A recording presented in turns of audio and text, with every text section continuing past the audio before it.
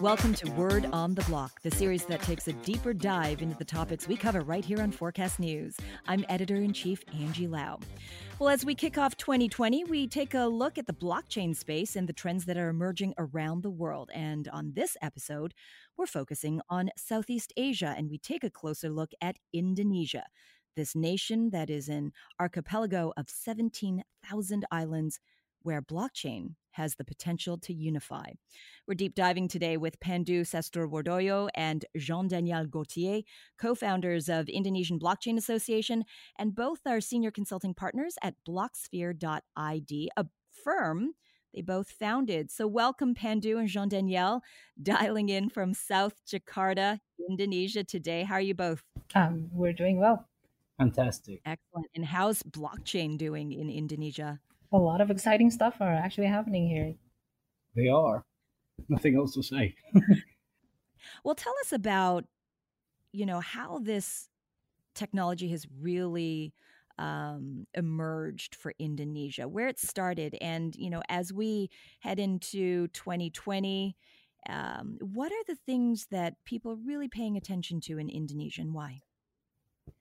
So I'm just going to start with the background, and Danny will probably be able to tell us about the trends of 2020 and the background of how Indonesia became so interested in blockchain technology is actually, as you mentioned, we have 17,000 islands, which is a lot of agendas and a lot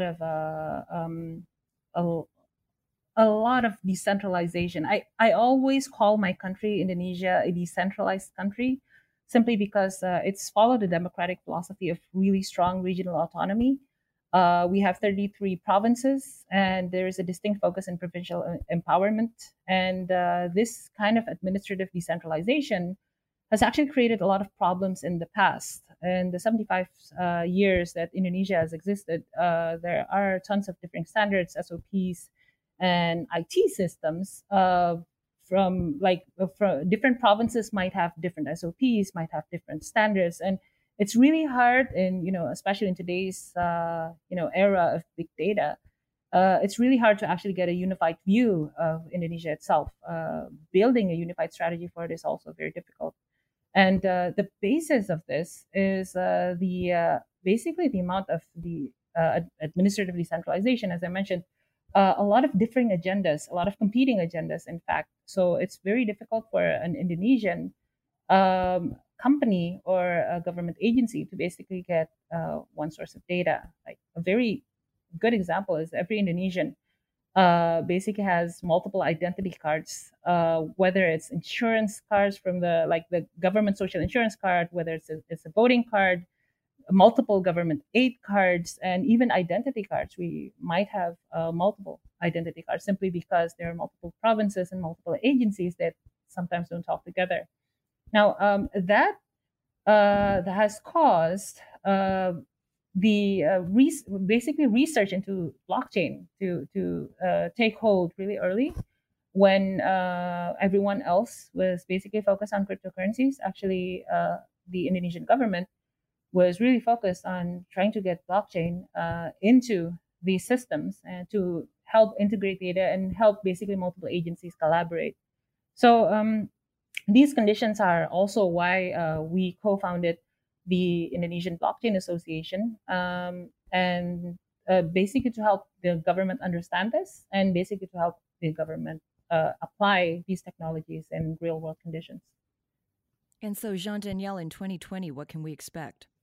So we can expect a lot of good things, and to understand a little bit more where it comes from, we need to know a little bit more about the past, which is in 2017 and 2018. We saw a rapid gain of interest from traders and crypto enthusiasts, quote unquote, the nerd money. But 2019 has seen a measurable growth in the rank of its blockchain capable developers.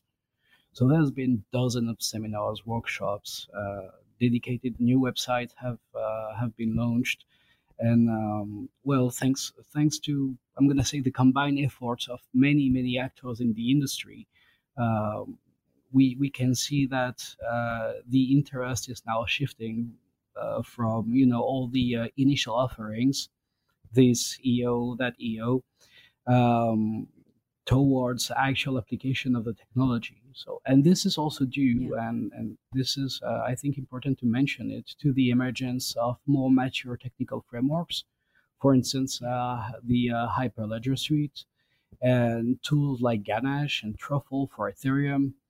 So it helps answer the question for these developers: where do we start? How can we begin learning? So now, I want to understand that a little bit better. You say measurable growth amongst developers. Yeah, where are people learning about blockchain? Are they getting educated in universities? Where does this start? so in my personal experience, well, also Pandu Mhm. and I have been speaking at universities and giving introductions, but there is a tremendous effort that's being conducted now in order to educate developers about blockchain and its application. Sometimes it goes through seminars, trainings, a couple of training days here and there. But I also have to say, for having been in the Indonesian IT world for quite a little while, that the Indonesian developer base is very curious and on the bleeding edge by nature. So there is a spontaneous interest into this technology that has emerged, and we are seeing a lot of people just wanting to learn and just wanting to go forward with this technology. If I can add to that, Angie, the Indonesian Blockchain Association very recently actually did a hackathon with the largest privately held bank in ASEAN. This is Bank Central Asia, and that hackathon basically got hundreds of participants. It's a blockchain hackathon. It's focused on basically creating real solutions. We had like over 200, probably 250 ideas submitted, and they're basically blockchain applications that are created by our local developers. Now here's the thing.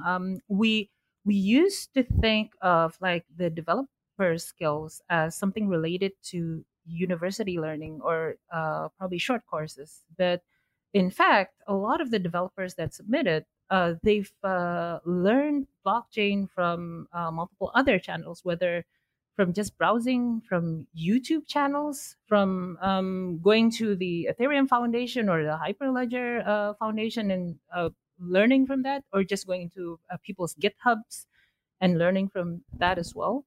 There is a lack of standardization, yes, and there is a need for formal training in this area. But there's also a lot of practical knowledge, and well, I think we've proved that. We've so the hackathon itself is the website is finhacks.id, and it's something somewhat of a joint venture between us and Bank Central Asia.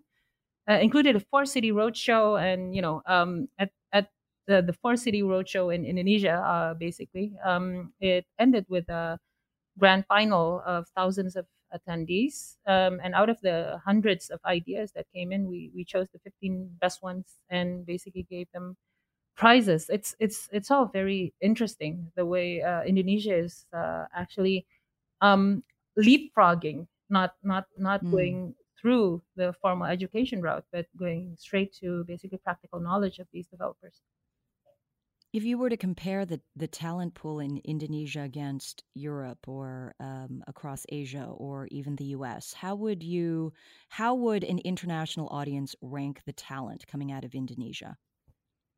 So, in my actual opinion, there's actually a lot of practical knowledge in Indonesia in terms of development skills when doing blockchain, and especially when we're actually talking about the common blockchain frameworks, whether it's Ethereum, whether it's Hyperledger Fabric. There's a lot of people who are not formally educated in universities to actually do blockchain, but are actually doing blockchain. Now, that is not R&D level skills. So we're not talking about the research and development level skills of creating your own blockchain. I mean, there are basically a lack of skills in that area in Indonesia. But in terms of doing projects using existing platforms or basically customizing existing platforms for new projects, Indonesia actually has a lot of talent in that area. And that also leads to initiatives and support that not only you're providing from a private level, but also the Indonesian government, as you've said, identifying blockchain as something that they want to integrate into really the fabric of society in Indonesia. Talk about that as it emerges into 2020 or it coalesces into 2020. What more can we see in the GovTech stream? Sure. There are multiple use cases that are being researched for 2020. One of the things in the news recently is the Peer-to-Peer Lending Association that is basically they're researching over financing prevention for their members. Now, peer-to-peer lending companies in Indonesia number around 140 or 150. There's actually a ton of them. They don't really have a way to prevent overfinancing at the moment. So what happens is a lot of the lenders, a lot of the borrowers basically default on their loans simply because they try to borrow from multiple peer-to-peer lenders, and these are basically the peer-to-peer lenders that advertise easy money for personal loans, basically payday loans. And it's a bit like loan sharks, loan essentially. sharks. Essentially, some of my friends actually run these companies, so I wouldn't call them loan sharks, but many of them practice things that are like loan sharks. But I'm not gonna publicly say it's they're loan sharking. I'll just say that it's a big field, it's a big industry with many actors, and as in every industry with many actors, some are more reliable than others. Many of them are not. So the thing about overfinancing is they don't have joint data collection. Like the data that they have is only kept within their walls, within their own peer-to-peer lenders. Now the government has been cracking down on this, but they don't want to crack down in the form of what is done in other countries, which is basically cracking down on the licensing. Indonesia is actually quite capitalist in its ways regarding this. They're allowing a lot of the fintech companies, a lot of the peer-to-peer lending companies free reign. They're what they want to, what the government is actually asking the peer-to-peer lending people to do is to have overfinancing prevention. That overfinancing prevention is being researched on the blockchain. Now, there are multiple things like this that involve collaborations between multiple entities that are also being researched for 2020. The other one is the Indonesian Regional Banks Association, which has done several workshops about blockchain for anti-fraud. And the regional banks is basically provincial. They call themselves regional banks, but it's actually provincial banks. So provinces in Indonesia, each province, the 33 provinces, each of them basically have one bank. And between those banks, to share data and especially to combat anti-fraud, they are actually doing research on actually using blockchain. There is another example, and we were basically involved in this as well, is the research that is going on related to central bank digital currencies, CBDCs, and the Indonesian Central Bank, Bank Indonesia, has done several workshops and FGDs with the local fintech companies. And hopefully in 2020, they'll release a white paper that is related to the usage of blockchain in central bank digital currencies and how, hopefully. That's basically the agenda. 2020, there's going to be something related to using blockchain in central bank digital currencies and the risks and rewards, basically, of using central bank digital currencies. To quote them on this, they are diligently monitoring the technology and its applications. Well, it's a fascinating field, digital currency, that really takes on the characteristics, whether or not it's blockchain itself, but the digital currency space amongst central banks is certainly a trend that we're seeing. It's very interesting to hear that Indonesia is also investigating this. Do you think we're going to hear something in terms of an official launch in 2020? I'm thinking more towards, if it's going to be a launch, it's going to be a POC, and then it would not be retail focused digital currency, but more towards a wholesale focused digital currency, basically interbank settlements, um, and probably intercountry settlements as well. A lot like what Singapore did with their project Ubin. It's they're actively looking towards that. In terms of retail digital currency, there is other sets of research that is related to that. In fact, Blocksphere was involved in one of the research projects as well. Indonesia's digital payment space is actually very fragmented right now. There's a ton of companies actually in the space. You might have heard of OVO. There's other companies like Dana, GoPay. There's a ton of companies that are doing that are in the payment space, and although they do talk to each other, sometimes you can transfer from one side to another, but it's really difficult to do so, and there have been cases of fraud uh, because of the fragmentation. And of course, the Indonesian central bank is looking deeply into that as well. So the current possible solutions include basically integrating QR payment solutions on top of one platform that can be used by multiple QR payment providers, and that can be done on the blockchain. That's I get basically that. something interesting for 2020, at least. Well, it's interesting for Indonesia, right? Yes, yes. It is.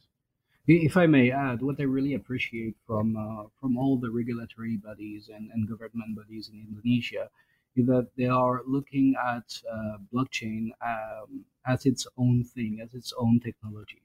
So we've seen that in some other countries, especially with cryptocurrencies, the technology and its application, they have been fit somehow, somewhat into current regulations, disregarding the actual you know the actual innovation that was born with that technology, and disregarding the fact that you don't use blockchain transaction the way you use centralized transaction. So it ends up in for instance, people in the US not wanting to have anything to do with initial offerings because they are afraid to break a law they don't know about. Mhm. So what's happening in Indonesia? It's the opposite. We are looking. Well, I say we. In general, we are looking at it in a way that we can define its space and we can define regulations around it instead of trying to wedge it into something that's already existing and that doesn't correspond to the actual evolution of the technology. And this is something that I'm very happy about because in the end, it's going to make things clearer and easier for everyone when it comes to implementing the technology as is, as a technology, or when it comes to actually developing on it. Well, Pandu Jean Daniel, this is forecast, so we will ask you for your forecast 2020 coming out of Indonesia. Pandu, we'll start with you. Okay, sure. Or Jean Daniel, we can start with you. All You right. can start with Jean Daniel. Go So, ahead. to my mind, 2020 might very well be pivotal when it comes to implementing blockchain elements into consumer-oriented applications. But it doesn't stop there. There's been a growing interest from organizations such as the Indonesian Central Bank, Pandu mentioned it earlier, and other major financial organizations. And it comes with the hope of employing blockchain to optimize long time and well-known bottlenecks related to money flows. Now, there is another pretty huge topic that's been debated for a long time, but efforts seem to come to fruition here. It's financial inclusion. So, Pandu earlier mentioned the FinHacks that we've been doing with BCA, and financial inclusion was one of the major categories, and it's seen a tremendous number of really quality applications. Uh, this sector seems to have gathered enough interest to motivate the founding of several startups, which might very well break through soon. Especially the ones approaching the problem under a low tech angle. So there is, after all these months, and I would say even years of discussion around the topic, this realization that financial inclusion has to come with low tech application of the technology, and we are starting to understand how to marry low tech and high tech to make the technology more accessible, to reach further, to reach deeper into the countryside and into places which are geographically hard to reach. So this is something that might really leave a mark on 2020. Okay. That's an incredible promise for Indonesia. Pandu, what's your forecast 2020? So when I forecast things, I look at the trends, and we've been in the space for quite a while, especially in Indonesia. And just looking back to 2018, 2017, there were only about 6 blockchain companies registered in Indonesia, and we now have 66 blockchain companies. This is amazing growth in only about 18, 24 months. And there are consulting companies, they are training companies, development houses. There's a lot of projects as well, people who do logistics, big data, point of sale. And it's a massive ecosystem, and it keeps on growing. The Indonesian Blockchain Association right now, since it's the only association of blockchain companies in the country, at the end of this year, we'll have 44 member companies. And this actually shows, first of all, the interest in we've been speaking about the government part of this, of the equation, but I think we should also show that the people in the private sector, the Indonesian private sector, are really interested and really investing in this technology. Indonesia, just in a matter of 2 or 3 years, we've also grown to have 16 cryptocurrency exchanges in the country, whereas previously we only had 2 or 3.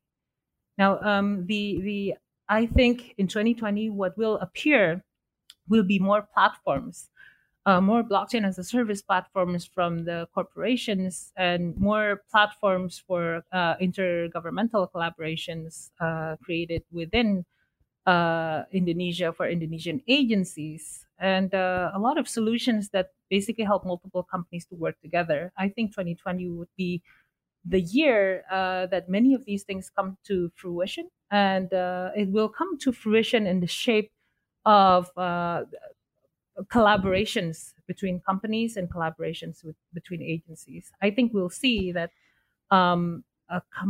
Indonesia, the way it's formed and the way it's politically structured, is a really good fit for these kinds of technologies. I think a lot of the issues can be solved, and can be solved well. Well, for a nation of 260 million people, it is incredible to see that actually you have such a strong e-commerce economy.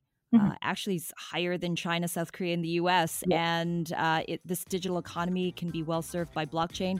We have been well served by the both of you today. Pandu, Jean-Daniel, thank you so much for joining us on this episode of Word on the Block. And thank you, everyone, for listening in. I'm Forecast Editor-in-Chief Angie Lau. Until the next time.